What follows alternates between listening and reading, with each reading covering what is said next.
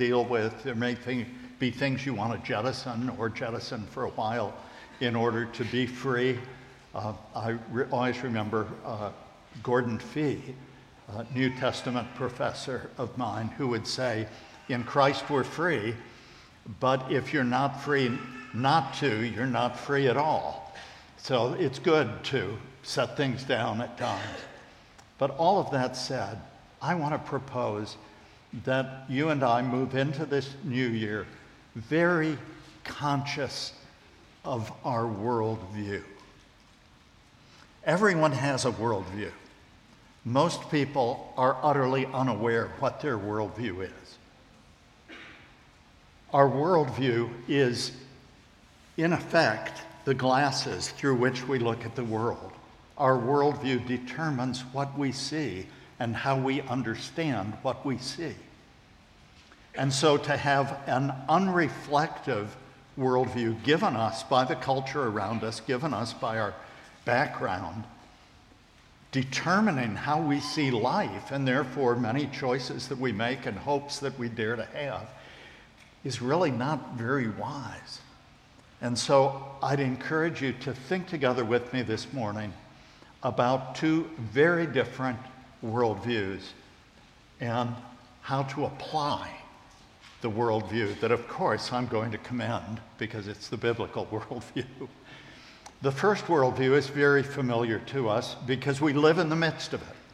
If you are a person who loves media and you're constantly absorbing it, constantly checking your iPhone, constantly listening or looking or turning something on to hear what's going on, then you perhaps, even if you consciously have adopted a biblical worldview, are still being massively shaped. We all are, because it's the air we breathe every day.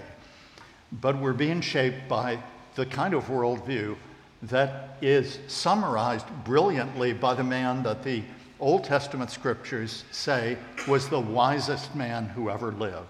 Also one of the most powerful, one of the richest. And what was his summary as he grew old after a lifetime of having what most people would dream of having? I mean, we know life can be hard, but don't we all, even those of us who seriously seek the Lord, think that if we just had a lot of wealth, everything would be a lot easier? Now, in one sense, of course, it would be. I think it was Pearl Bailey who used to say, honey, I've been poor and miserable, and I've been rich and miserable, and I'll take rich and miserable any day. Realize that. Does ease things. But it doesn't answer the great questions of life, and it doesn't keep us from ending up cynics who think that life is meaningless. And so our first lesson is from Ecclesiastes. Ecclesiastes chapter 1, beginning with verse 1, and we'll simply read the first 11 verses. The words of the preacher, the son of David, king in Jerusalem. Vanity of vanities. Now, if you look at your little footnote, you'll see that that word vanity in the Hebrew is hevel, which means a vapor, a mist, something that just blows away. It's meaningless. Vanity of vanities, says the preacher, vanity of vanities, all is vanity. What does man gain by all the toil at which he toils under the sun? A generation goes and a generation comes, but the earth remains forever. The sun rises, the sun goes down, and hastens to the place where it rises. The wind blows to the south and goes around to the north. Around and around goes the wind, and on its circuits the wind returns. All streams run to the sea, but the sea is not full. To the place where the streams flow, there they flow again. All things are full of weariness. A man cannot utter it.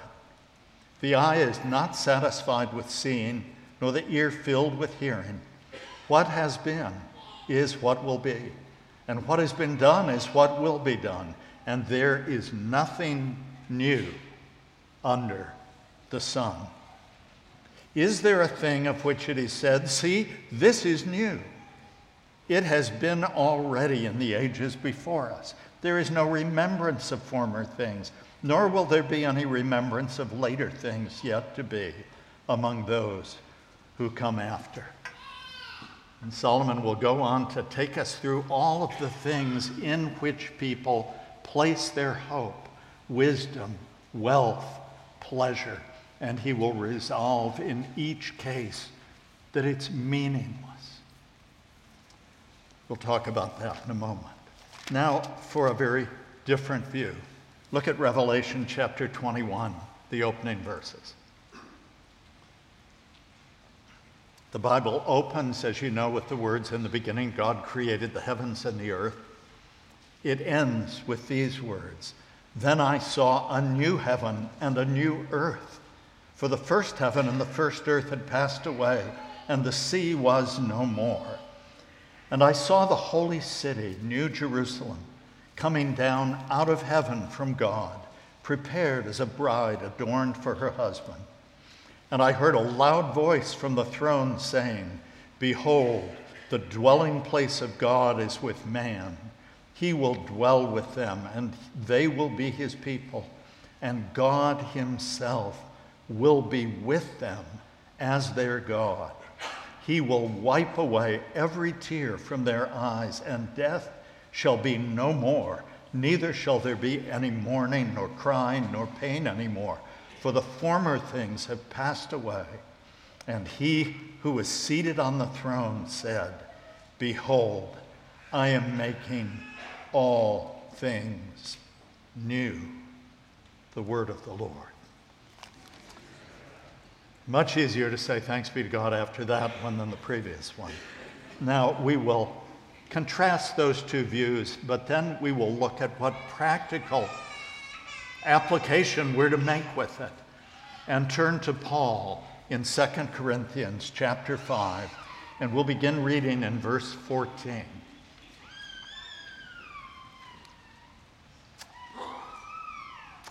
"For the love of Christ controls us, because we've concluded this, that one has died for all, therefore all have died.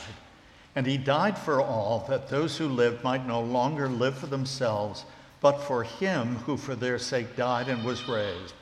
From now on, therefore, we regard no one according to the flesh. Even though we once regarded Christ according to the flesh, we regard him thus no longer. Therefore, if anyone is in Christ, he is a new creation. The old has passed away, behold, the new has come. All this is from God, who through Christ reconciled us to himself and gave us the ministry of reconciliation. That is, in Christ, God was reconciling the world to himself, not counting their trespasses against them, and entrusting to us the message of reconciliation.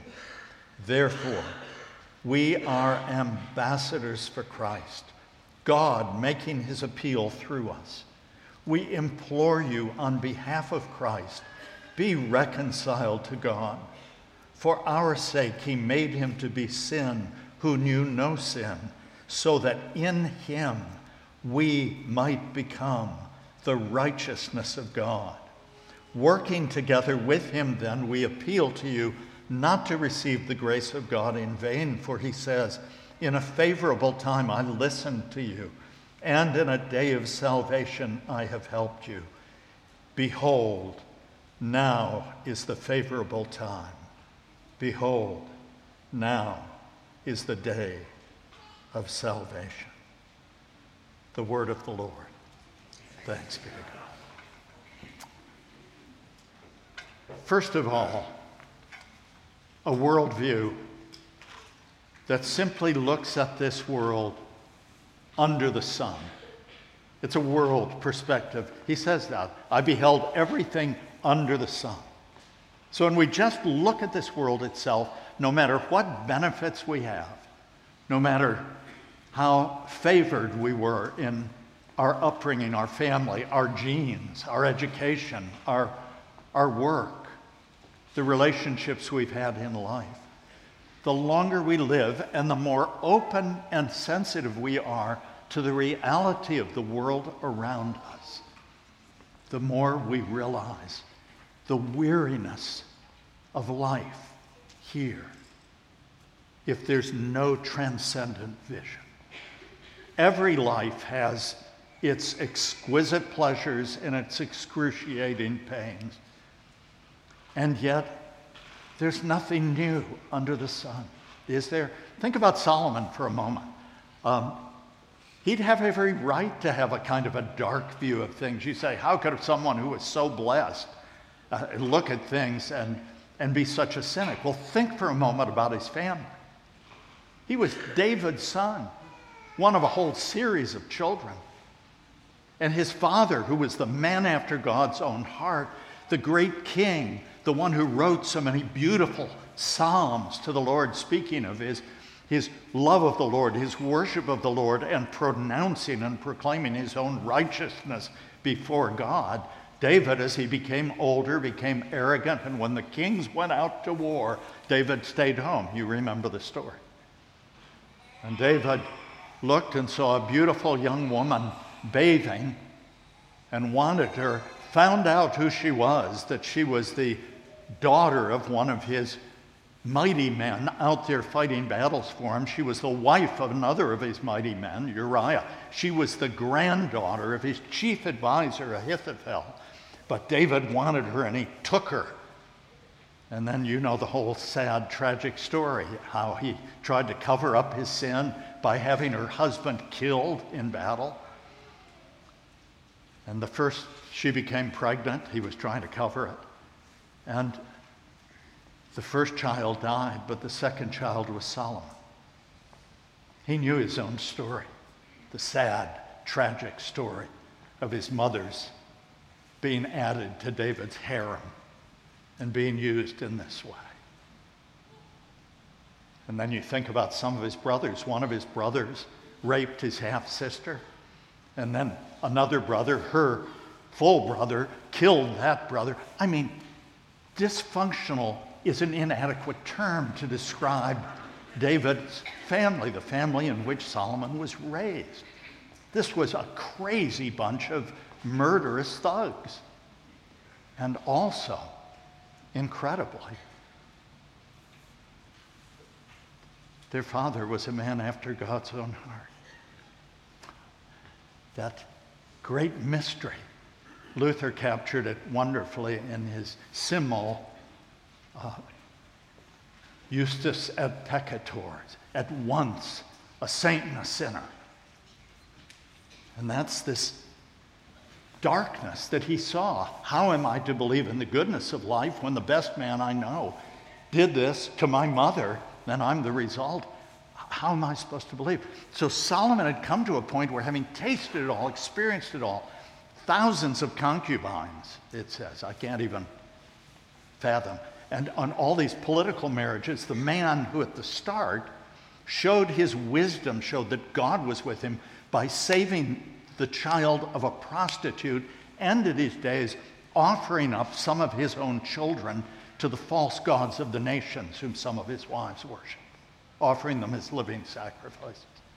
I mean, this is a view of life lived as simply, we are the highest of the animals, we can do what we want, whatever we can get away with, but there's nothing new. Those of us who've experienced hard things this past year should realize that the one dumbest thing anybody can ever ask is, why me? Because we've spent our lives seeing all these things happen to other people. So why in the world shouldn't it happen to me? When you and I look at the news, we're not expecting to see there something that we've never seen before. We just want to know who it happened to yesterday. It's going to be war, but where? It's going to be disaster, but where? It's going to be extraordinary wealth and success, but who reaped the benefits this time? Nothing new under the sun. And that's the summary of a worldview that is simply shaped by what's happening here and now. There's another worldview, one that the Bible calls us to. And John declares it beautifully in this vision that's given him, this apocalyptic vision, in the midst of great suffering, as he's on the Isle of Patmos and he's watched the other apostles, the other disciple brothers of his, be killed by the power of Rome, one after another after another. And he's been exiled to Patmos. He has this vision given him by the Lord of how God is going to deal with human history.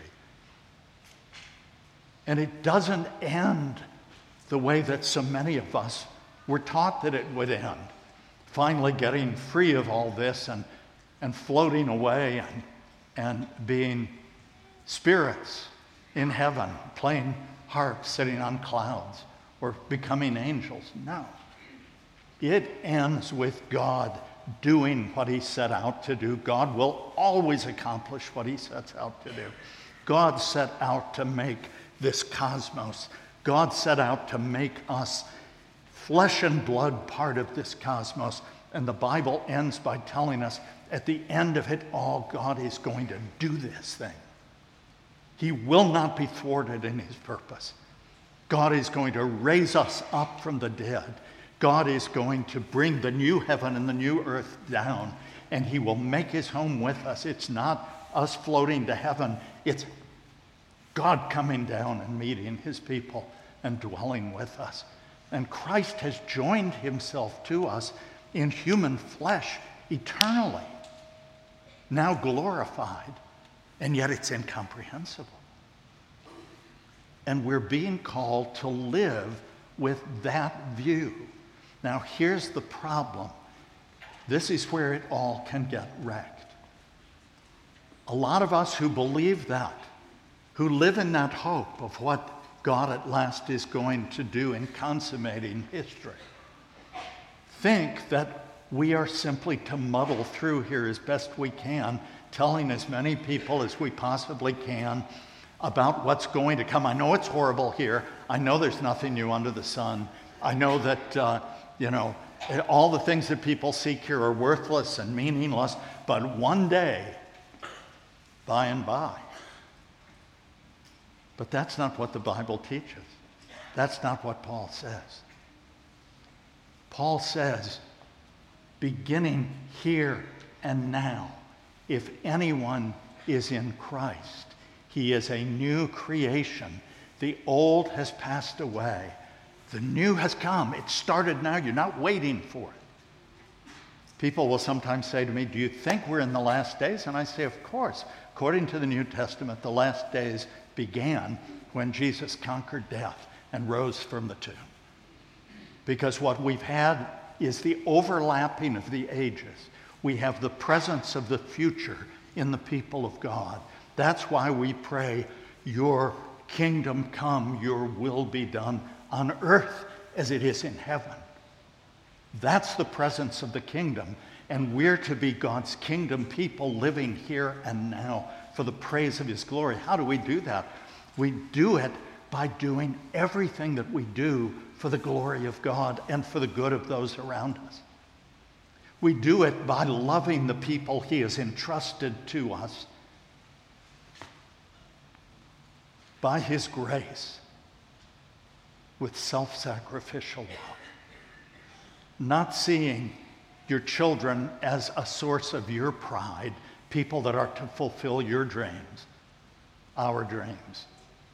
Not seeing your spouse as someone who is supposed to give you what only God himself can give. I think more marriages go south because we expect of our spouses to give us what only the Lord can give. And the only way to really have a great marriage is if two people are each pouring out their lives for the other, each for the other.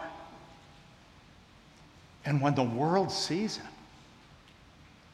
they want to know, where's this music coming from? What is the source of this kind of music? This is how we all wish we could live. This is what we all wish we could experience. Being loved well by others. How do you reach that neighbor that doesn't care about the things of God? How do you reach those people you work with? Not by trying to manipulate them into letting you give them a gospel presentation. You do it by the one person that actually listens to them when they speak, who actually cares about what they have to say, who actually seeks to speak into and act into the places of hurt and pain in their lives, simply because they are people made in God's image. And by God's grace, sometimes that breaks open the heart, and they want to know, why are you doing this? Why do you love me this way? Why do you care for me like this? Why do you act like this? That's our call. That's supposed to be our worldview. And if it is, and to the degree that it is, and we all, look, I'm up here preaching to myself, believe me. I can lapse really quickly back into just, get me out of here. This thing's too big a mess. But actually, human history is our arena of service, and the service of Christian people is to show that there is another way that leads to life and joy and peace, and not to a meaningless end. If anyone is in Christ, he's a new creation. Behold, the old is gone. The new has come. Are you still carrying around the guilt for things that you did, or the hurt and shame of things done to you? Are you still looking at the gifts that you have, or the experience of your family, or the place that you are in life, and feeling that no matter how many times you promised God that you would do great things for him, it's never going to happen?